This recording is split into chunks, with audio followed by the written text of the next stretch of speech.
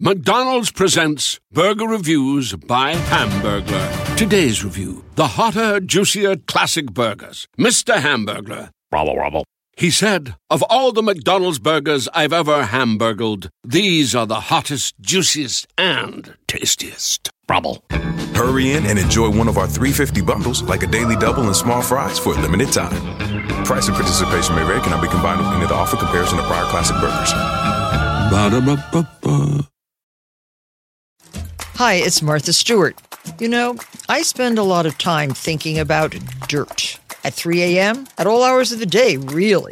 What people don't know is that not all dirt is the same. You need dirt with the right kind of nutrients. New Miracle-Gro organic raised bed and garden soil is so dense, so full of nutrient-rich, high-quality ingredients. Miracle-Gro is simply the best. Packing your toiletries always somehow involves a delicate game of stacking and space hacking. And then there are the times that your lotion explodes all over your Adopt kit. Do you know what a Adopt kit is? I did not know until relatively late in my adult life. That's the thing that you put your stuff in, the toiletries. Classically, it's kind of loaf-shaped and has like a zipper down the middle. Thanks to our forever war, almost no one has an actual Adopt kit, and they just use a quart-sized plastic bag. But stuff spilling in that is still super annoying. And that is why, one of the many reasons why I love Quip electric toothbrushes. I am genuinely a Quip user, and this is also a genuine recommendation. You can use the case that it comes in, like it's a commercial packaging, is also a really cool case, just case. It's clear, it's like a tube, it looks sort of scientific. It has a screw cap, so it's totally, waterproof, totally lotion-proof. And when you get to your destination, you can use that screw cap. It actually has a little space in it. You can use it as a stand.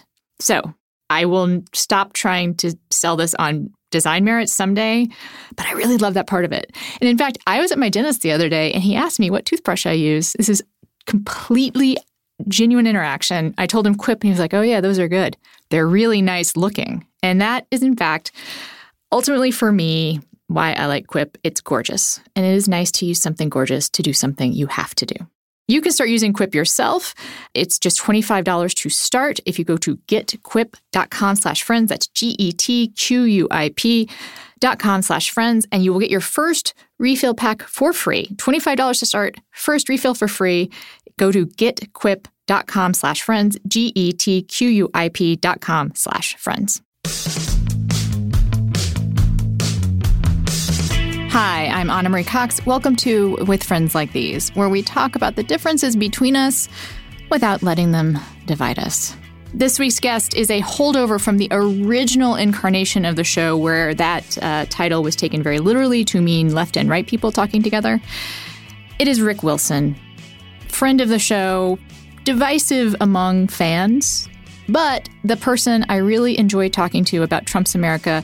He both makes me laugh and gives me hope. He is the author of Everything Trump Touches Dies, a Republican strategist gets real about the worst president ever. He is a former practitioner of the dark arts, and he is my friend. It is Rick Wilson. Rick, welcome back. Thank you, Anna. Great to be back. There is never a shortage of things for us to talk about. Right? I hardly know where to begin, but I'm going to begin perhaps in a somewhat unexpected place, which is something that hasn't been getting a lot of news, or rather, one thing is getting a lot of coverage and the other hasn't. And that is, my friend, this is a tale of two summits. Okay. One of them you might know about. It's getting a lot of coverage, which is a so-called social media conference of some kind happening at the White House, which, with Milo Yiannopoulos, Yahoo, Milo Yiannopoulos, Bill Mitchell, who else is there? Probably Charlie Kirk. Jim I'm just going to guess Hoft. Charlie Kirk is there. Jim Hoft, Charlie Kirk, Benny Johnson, all the usual insane clown posse of Trump social media fanboys. And it's sort of sad that we both can name all these people, actually. That makes me sad because this is Anna, every revolution comes with its cast of colorful characters. And, typically they're the first ones up against the wall come the counter-revolution. But in this case, I think we almost ought to preserve these people when this is all over, because they're a great example for others of like how quickly people can slip into this cuckoo conspiracy world and this alternative reality of, everything's a Muslim conspiracy and the most outrageous lies are picked up instantly because they own the libs. Yeah. And they really are a fascinating thing. But I'm also fascinated by the divide inside of this group because, Laura Loomer didn't get invited and Gavin McInnes and Alex Jones, these guys, they're all so lit right now because it's like, well, we wanted to go to the White House too. What's wrong with us? So there's two things that are funny there. Number one is I think not getting invited to stuff is Laura Loomer's brand now. So she should actually just embrace that. Like she's just the woman who doesn't get invited to stuff. Right. And the other thing is this is a pointless summit. Like this is an airing of grievances, right? Like that's what this is. This is not, they didn't invite any actual tech people. Right. They're going to bitch about Twitter and Facebook policy for quote unquote shadow banning them, but they're not having anybody from Twitter or Facebook there to talk to them. So, once again, as I tell people all the time, it's really not your fiery defense of Donald Trump that got you shadow banned or suspended. It's mostly because you're dicks. Yeah. It's mostly because you guys are assholes and you're assholes to people all the time. And so, but this plays to that sense of grievance that these people has become the definitional characteristic of Republicans. It's like the party of grievance. Rick, I think you're being unfair because dicks and assholes have uses. And I feel like I am at a loss to describe what use these people are. And the summit is useless, as we've said. And so let's sort of hold up a mirror right now and say, but there's another summit happening that maybe people haven't heard about. And tell me about that summit. Rick. There's a sign in this world that American influence and prestige and trust has fallen to an all-time low. And that's right now because the Russians and the Chinese are meeting to essentially divvy up the Southeast Asia and everything east of the Urals. And this is I know history is boring for some people, but they are essentially undoing the Sino-Soviet split that Nixon exploited in the 60s to realign the world away from this gigantic global communist bloc. And now they're rebuilding this global authoritarian comity between these people with a COMITY between these people in a way that is exactly reflective of the fact that Donald Trump has crapped on all of our alliances, that he's embarrassed himself in front of the world, that everyone out there knows he can either be waited out or bought out on any issue. And so these guys are not good actors. They are not friendly players. And they are going to make moves right now when Trump has weakened us around the world. And this is a beautiful proof of it. And it is a tragic it's not even like a metaphor. It is a thing for how this country is being, swirling around the drain in that all this attention and all this energy by both the media and the White House itself is going into this fake fight, right, about social media and shadow banning. And then there's an actual thing of real importance happening literally on the other side of the world that the White House refuses to engage in, refuses to acknowledge, and whose malicious, after effects are actually something that's been brought about by the president. Like he has created the conditions for that summit to happen.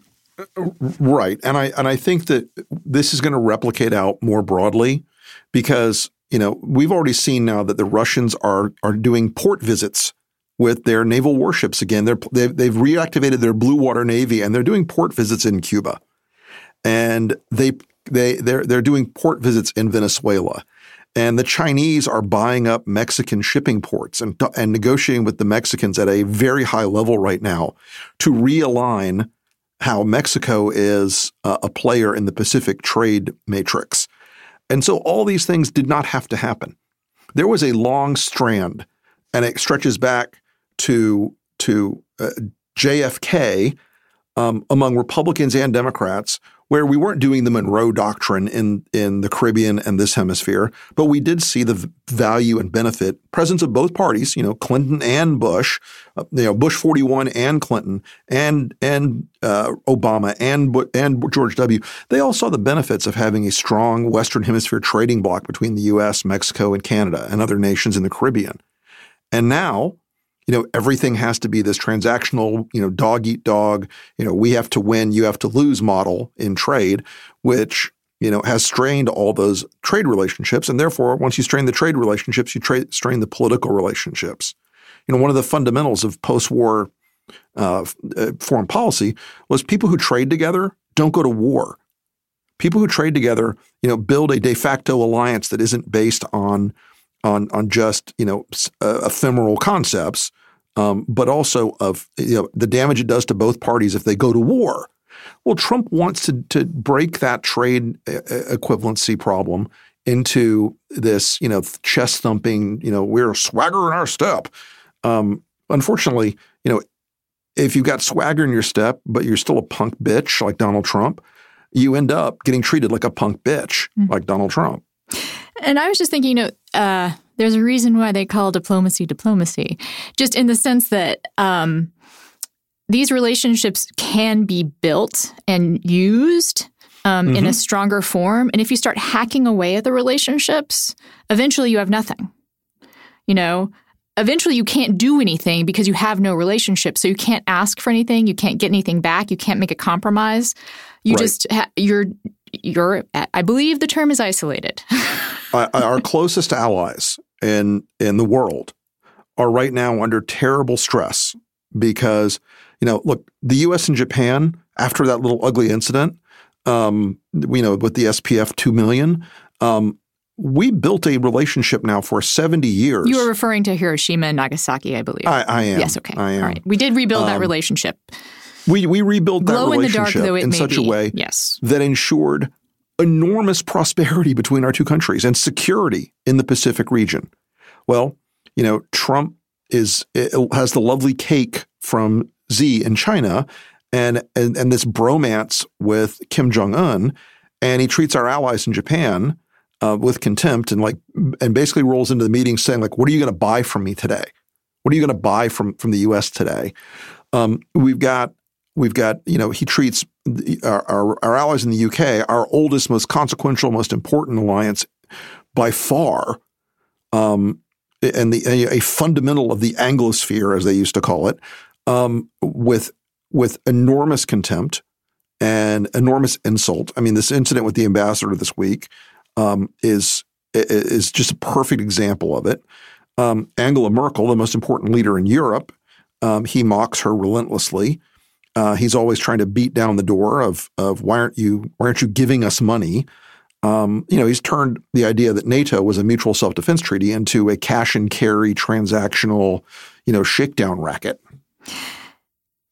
I'm one of the people who has said that we shouldn't be criticizing Trump that much on stylistic grounds. And I believe that because I think a lot of misguided criticism of him does also turn into criticism of his supporters when you talk about boorishness or when you talk about his vulgarity, whatever. But I also think that on the world stage, that is when his style matters, right? Yeah. That's actually the place where what we might think of as civility, let's say. I'm not even someone. I think we should be able to argue with each other as at whatever volume, at whatever temperature we want. Sure. I'm not a big believer in let's keep everything civil inside the borders. But actually, where civility has a place in politics is in these relationships with other countries because there is no other platform except for war. There's two ways you deal with other countries, right? You either bring them closer or you attack them. If you draw a chart that is a spectrum from diplomacy to nuclear warfare. Now, let's put diplomacy on the left side and nuclear warfare on the right side. The trick is to always stay to the left of the boom in that chart. Yes. And to stay to the left of the boom, it takes more than just swagger and tough talk and bullshitting. And we have seen a lot of presidents, look, every president has made a foreign policy mistake or 3 or 10. Sometimes they're big, sometimes they're little, sometimes they're consequential for decades, sometimes they're meaningless in the long haul. But for the last 70 years, the U.S. has had a series of very consequential, very important alliances around the world. And we built these relationships, government to government and individual to individual and military to military and leader to leader. And now no one can do that. I just was writing something the other day, and I had an email from a person who's a fan of my book. I don't know this person personally yet. We've emailed a bit. And this individual is stationed at a very large U.S. embassy in Asia and wrote to me, I personally had been working on a thing with their minister of foreign affairs for 2 years. And we were at the final handshakes on all these things. I don't want to bust out the person by describing what it was, but it was consequential. Trade-related matter, but consequential. Walks into this final meeting where they're all going to close the deal. It's going to be good news for everybody. And their Minister of Foreign Affairs doesn't show up. And the person's shocked and says, what happened? What's going on? And the answer was, your president tweets. We can't trust that you can give us anything that you've agreed to. We don't know what he'll hold to. Can you assure us you can guarantee he's going to hold to the details of this agreement? And the answer had to be no, because you can't guarantee anything with Donald Trump. You never know what he's going to say next. And I know Trump folks think that that's a great characteristic, but in foreign affairs and diplomacy, not so much. And again, I just wish we could sort of switch our focus on this stuff, where we talk less about his individual behavior in the domestic sphere and talk more about policy, because that is where it matters. And that's where there are some big differences that could be exploited. And then we talk more about foreign affairs. I actually feel like a lot of the mainstream press is almost on the same page as Trump when they cover foreign affairs. They see it just as shadow play, and they see it as transactional and about relationships in this very absolutely. And they don't actually look at this unraveling that is happening. And there are so many different ways that this could end badly. Oh, yeah. And it ranges from you end up with a new wave around the world of authoritarian nationalism, that the technocratic authoritarian nationalism that the Chinese are very good at practicing and that the Russians are very good at practicing. You end up with that spreading to the former heartland of European democracy. You end up with that, redefining what the political landscape looks like here. And the world's a very different place if that happens. And you lose the ability of America, because as klutzy as we are, as many mistakes as we make, as much as we screw up, as many dumb wars as we've waged and lost and waged and won, and missteps, we still have a fundamental positive net impact in the world, and in my view at least. There are still folks from American companies going out and building roads and bridges in Africa and South America. There are still Peace Corps workers. There are still diplomats trying to represent our values abroad. And, if our value is an extended middle finger from the top, it's hard to make those cases to folks out there in the world. And if we're saying to countries, hey, you need to reform, you need to push for a free press and rights for minorities and for women and all these other things, and they say, wait a minute, you keep kids in cages on the border. Fuck you. Wait a minute. You say the press is the enemy of the people. Fuck you. They're gonna keep doing the things they do, and not follow a better, brighter example if we don't set one. Well, speaking of slipping into authoritarian nightmares, let's turn our attention a little bit more. Pardon me while I slip into something more authoritarian. As we speak, Trump is on his way to deliver an address in the Rose Garden where it's expected that he will announce some sort of executive action, right? Right. To include a citizenship question in the census. I think that the debate over this has gotten a little bit polluted over the fact that people who wanted to ask this question were racist, but it's not necessarily racist to ask this question. That is not the problem with this question. the problem with this question has to do with, the census and what it's supposed to do. And it's also, the census is in the Constitution. We're supposed to do it every 10 years, right? That is correct. And Trump is like, he's using it as a playing card. He is. And here's my 10,000-foot take on executive orders. They serve a legitimate function in government in certain extreme circumstances. And they are a legitimate exercise in certain circumstances of executive power to shape and craft executive policy in the confines of the law. I am not a fan of executive orders used as a way to merely set policy and to merely replace the law. And look, I was not a gigantic fan of presidents on my side using executive orders, and I always warned people at some point the Democrats are going to come along and they're going to say, hey, Reagan and Bush did this, so we're going to do it. And you know what? Obama did that. He was frustrated, and he did a series of executive orders that Republicans tore their hair out over. They lost their shit. And you know what? And I think in some of those cases, they were right to do so because it was a way in which not just Barack Obama, but any president was exceeding the constitutionally mandated powers of the executive. And fast forward to Donald Trump, who can't get anything passed legislatively. I mean, honestly, the tax cut belonged to Paul Ryan and Mitch McConnell, and they told Donald Trump, keep your hands behind your back and keep your mouth shut. We'll pass this for you. You can take credit. He can't pass anything. So what he does is uses executive orders as a tool to stoke the news cycle on Fox. Right. And this is like, so again, like part of me wants to have an argument about the question itself, but there is this huge constitutional issue in what he's doing, which is he is overriding both the legislature and the Supreme Court by doing this executive order. Right. It is this ultimate power grab. Like it seems small to people perhaps, but this is a case in which the census falls under the jurisdiction of the legislative branch to begin with. The Supreme Court has weighed in on this. Correct. And he is doing this for the most petty of reasons. Right. And he's doing this to keep the Stephen Miller, Peter Navarro, Steve Bannon demo happy and Ann Coulter and these people happy. And they want to ask everyone in America, are you a citizen or not? Because they can't go out and ask, are you an illegal? Can we round you up and put you in the truck and send you to the camp on the border to separate you from your kids?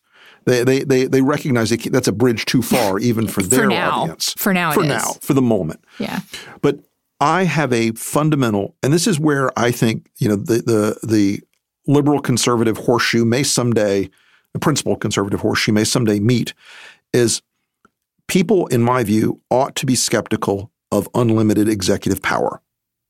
Hell yeah. People ought to be very, very, very nervous about it. And yes. And it's hard to imagine right now. Looking back and seeing those executive orders Obama did were kind of trivial for the most part, but a lot of them were kind of trivial for the most part.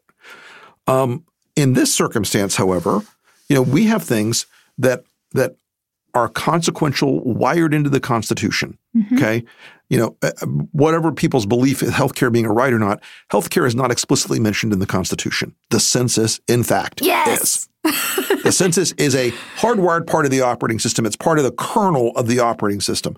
And the fact that he's screwing with it like this for political short-term gain, it really ought to be a moment where principled conservatives who just love Donald Trump so much because he's so strong and brave, sack up for about 5 seconds and say, Mr. President, this is the wrong thing to do. And you are abusing executive power.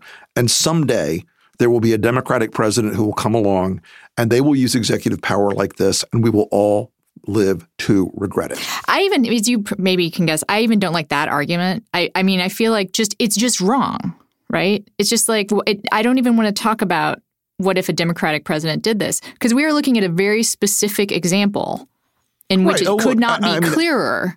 I think that I think that this is one of those black letter constitutional law questions. Mm-hmm. And there is no argument whatsoever. There is no argument whatsoever for once the Supreme Court has spoken that you get a do-over, that you get to try again, that if you failed the first time, you get to tweak a comma here and a comma there and go back and do it again. Oh, we're switching lawyers, therefore we have to make the whole case again. Bullshit. That is not how the rule of law works, except for Trumpers. Yeah. And I think that one of the things that terrifies me about the whole situation is this is one more normalization of how much they're willing to do for a short-term win. Yeah. This is one more normalization of the law doesn't matter, the balance of powers doesn't matter, the Constitution doesn't matter. And for people who fetishize the Supreme Court the way they do, people who literally will say, well, I can't vote for any Democrat because Trump's going to get 2 more Supreme Court justices and therefore all of our dreams will come true. For people who fetishize the Supreme Court like that, they're certainly contemptuous of it when it doesn't do what they want. On that note, we're going to take a quick break. And on the other side, I have a quiz for you, Rick, that actually dovetails exactly into our conversation. I think you will enjoy it. We'll be right back. No one really has time to go to the post office. You are busy. Who has time for the traffic, the parking, lugging all your mail and packages? It is a hassle. That is why you need Stamps.com, one of the most popular time-saving tools for small businesses. Stamps.com eliminates the need to go to the post office, and it saves you money with discounts you cannot get at the post office. Stamps.com brings all the amazing services of the U.S. Post Office right to your computer, whether you're a small office sending invoices, an online seller shipping out products, or even a warehouse sending thousands of packages a day. Stamps.com can handle it all with ease. Simply use your computer to print U.S. postage 24/7. Any letter, any package, any class of mail, anywhere you want to send it. Once your mail is ready, you just hand it to your mail carrier or drop it in a mailbox. It is that simple.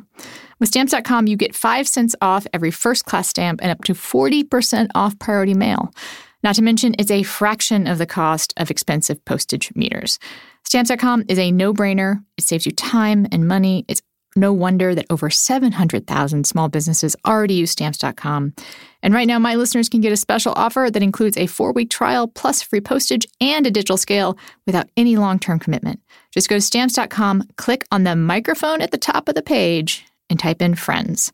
That's Stamps.com, podcast microphone at the top of the page, and enter friends. Friends, let me talk to you about FrameBridge. If you listen to the show on a regular basis, you already know that I'm a huge fan. I especially love FrameBridge for the way that you can take like a snapshot, something you put up on Instagram, and make it a real thing that is a real gift to someone. And because I know that my in-laws do not listen to this show, I can tell you right now, that is my latest use. As I believe I spoke about last month, I went to see them at the shore last week, and we took a kind of official family photo. We were all asked to wear red, white, and blue, which, you know what, not my style and my family. Like, we're more of a wear something people. But, you know, this is like, it was very Pinterest worthy, this photo, and obviously very Instagram worthy. And although I know that they're going to do big glossy prints of this, I can get a print of it to my mother-in-law this week. And it'll be something she'll have right away, and I know it will make her happy. Along those same lines, I also just ordered a print of myself. Well, it's not really me. It's Megan Rapinoe, and my head is photoshopped onto her head. But it's funny, and my dad likes soccer and me. And since I don't really do the Rapinoe pose perfectly, I just decided I'll co-opt her pose. I don't think she'll mind. And my dad is going to get a little printout of that I know will make him happy. Because FrameBridge does not cost a lot. It will cost even less if you go to FrameBridge and use the code FRIENDS. All of their prices start at $39. All shipping is free. Get started today. Frame your photos or send the perfect gift for weddings, birthdays, and special events, or just to make someone smile. Go to framebridge.com, use promo code FRIENDS, and you'll save 15% off your first order. Just go to framebridge.com, promo code FRIENDS. Rick. All right. I'm going to read you a quote. All right. By someone that used to identify as a never Trumper. Mm-hmm. It now does not. Let's put it that way. I would like you to name the turncoat. Go ahead. All right. Some of these are easy. Some of these I think anyone would get, but okay. It'll be fun. History isn't kind to the man who holds Mussolini's jacket. Oh, yes, I know who did this. Wait, I heard this the other day, and I laughed about it. It's a good line. It is a good line. I'm gapping on this one. I'm sorry. I think you eventually would have narrowed it down to there are only 2 or 3 people who are actually funny about their critiques of Trump and then change their mind, and that is Ted Cruz. That is Ted Cruz, yes. All right, so here's the next one. We are not going to let Donald Trump dismantle the Bill of Rights. For 5.5 years, every time he got to the floor and try and push back against an overreaching president, we got accused of being partisan. When we do it against a Republican president, maybe people will see it as a principled objective like it was in the first place. Is that Mike Lee? Mick Mulvaney, cabinet member Mick Mulvaney. I'm not batting 1,000 today. Sorry. Yeah, it's all right. These are some of these. They kind of blend together because they're all along the same lines, right? But again, another one that you could probably get by narrowing down: race-baiting, xenophobic bigot.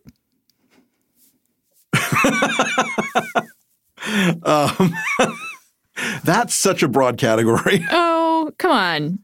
No, so the person who called him, this person called Trump a race-baiting, xenophobic bigot. And continued to say... Oh, well, that's Lindsay. Yes, that's Lindsay. All right. Good job. And next one, quote, he's playing the American public for suckers. What he gets is a free ride to the White House, and all we get is a lousy hat. Wait. That is... That's Mitt. Yes, you're right. It's that's the Mitt. Mittster. That's very Mitt good. Romney. Very, very good. Yep. Next one. It is not acceptable to ask a moral, dignified man to cast his vote to help elect an immoral man who is absent decency or dignity. Voting for Trump would be validating his immorality, lewdness, and depravity. Wow. Is that Eric Erickson? Kind of close. It's another sort of rotund radio personality, and that is Glenn Beck. Glenn Beck. Who now has the red cap and everything. Yeah, okay. He's... They've all used what I call the sovereign remedy of socialism, and it's well, I don't love everything Trump does, but we have to acknowledge the good, and the choice is only between Trump and full red banner communism. Yes, that is how they justify it, and that is what they will say as the world crumbles. But continue on our tour of the Never Trumpers, former Never Trumpers. He is a very touchy and insecure guy. He's thin-skinned and sensitive to criticism. He can't have a conversation about policy because, quite frankly, he doesn't know anything about policy. Wait, read that again, please. I'm sorry. He's a very touchy and insecure guy, thin-skinned and sensitive to criticism. He can't have a conversation about policy because, quite frankly, he doesn't know anything about policy. You should get this one. You really should. Is that Marco? Yes, it was Marco. Yeah, ding, ding. I thought so. Okay, next. I will never vote for Donald Trump because I stand with certain principles. I stand with small government and free markets and religious freedom and personal responsibility. Donald Trump stands against all these things. He stands for Planned Parenthood and trade restrictions and targeting of political enemies and anti-morality, foreign policy, and government domination of religion and nastiness towards women and tacit appeals to racism and unbounded personal power. Wow, God, that sounds like one of my rants, but I'm still anti-Trump. Yeah. This person is not. This person is not? Yeah. This person has now said that in 2020 he will, I guess he said probably vote, but I think that is not the most recent statement. I believe he's now You got me on this one. I'm sorry. I got drawn a blank. Ben Shapiro. If I'd read it in a really fast, and in a high-pitched voice, you probably would have gotten it. Anna, if you read it... Sorry. And then I think we're going to wrap up with this one. Trump is a philosophically unmoored political opportunist who would trash the broad conservative ideological consensus within the GOP in favor of a free-floating populism with strongman overtones. That was in a written column. He also said one of my favorite Trump slams as an aside after one of the debates. Part of what's going on here is in that last debate. Let's be honest. Carly cut his balls off with the precision of a surgeon, and he knows it. Carly cut his balls off. Man, I remember that debate and I remember that moment. That's Rich Lowry. Yes, ding ding. Good job. Rich. I remember that. Yeah. And in case the audience is unclear on this, every single person in that list has now capitulated in one form or another. I guess Romney might be the only one who I feel like has that single flittering fleck of dignity. Just sort of wavering in the wind. Well, I like I said, I think that right now, I joke about this a bit, and I don't care, by the way, about what I'm about to say. It doesn't bother me that this is the case. You could fit the serious Never Trumpers on a table around at Waffle House, it doesn't bother me. I do not mind being in a minority of a minority of a minority at this point. I have a great sense of confidence in the rightness of my position. I wake up every morning ready to get in the fight, and I know all these people who are publicly for Trump, who are still privately looking for their strategy when he collapses, who are still privately going to say, well, man, I had to. I mean, it was tough. I had to keep the business going and I got people to feed and a mortgage to pay and the pressure was so high and blah, blah, blah. And I pity them. I feel for them. And the ones who believe that this is some great new moment in American history, those people are disqualified. Just on their own hilarity. You say that stuff sometimes, and I always love to hear it. Very invigorating. I do sometimes think we are, laughing our way to the apocalypse. Oh, we may well be. Listen, it's also why I get up and fight every day about this thing. It's also why I am consistently looking for ways to find a scenario where people on both sides of the political aisle tool up appropriately in sufficient numbers to take this guy out and make him a one-term president. And it's why many of my Democratic friends who hate getting advice, they're like, well, you didn't beat Trump in 2016, so you can't say anything, and you've been bad in the past. Those of us who have lived this thing and watched it very closely and who understand what he's building in 2020 recognize that the risk factors of a Trump administration unbounded by a presidential election are an order of magnitude greater than what we've experienced in the first couple of years of this thing. So it's going to get very ugly. And again, no one should expect any emergent heroes in the GOP elected world to stand up and throw down with Donald Trump and make this a huge clarifying moral moment. But again, I can't do anything else but keep scrapping.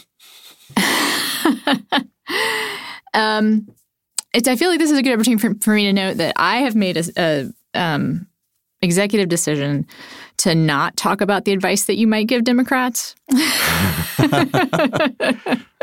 I like you too much. You mean like pay attention to the Electoral College because it's the only thing that matters? It's just that we could argue about particular things. Paying attention to the Electoral College is actually a fairly that's a structural decision that I think I can get behind. It's how you pay attention to it that matters. And leftists and rightists and whether the Democrats. I think that's the thing where I feel like, maybe as we get closer to the general, I'm going to have to unplug my ears, and listen to the Never Trump people about how to win the big enchilada. And Anna, one thing I try to keep telling folks on the other side of the fence, I'm not telling you guys to not be progressives and not be liberals and not believe certain things. I think the threat of Donald Trump is greater than the threat of various progressive issues by far. I think he puts people at much greater risk in the long term.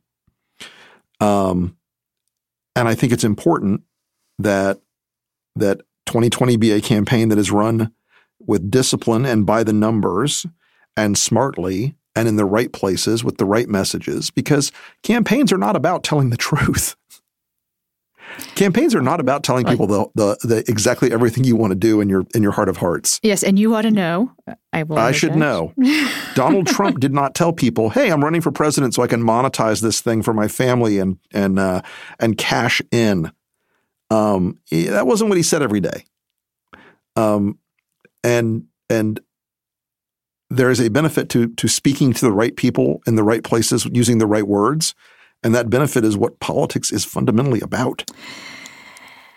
I know that your advice comes from a place of love, Rick. I know that. It does. It's tough love. It's tough love. And it's salty sometimes. And I guess I'm just going to have to hit bottom a little harder before I really, like I said, I mean, maybe I won't even put it that way. I'm just right now, I think we're both fighting the fight that we think matters. And I also think that there's a good long bit of runway before like big decisions have to be made on one way or another about like whether the Democratic Party, I think this is a robust debate that's happening. I hope, and also, you know, people like me, like if it's Biden, I will drag myself through, you know, broken glass to vote for him. I'll hate every minute of it, but I'll do it. And I think I speak for a lot of progressives that way. Like, and I will campaign. I will get out the vote. I will do all of the things. I worry a little bit that if it's someone progressive, the moderates are not going to see the same urgency.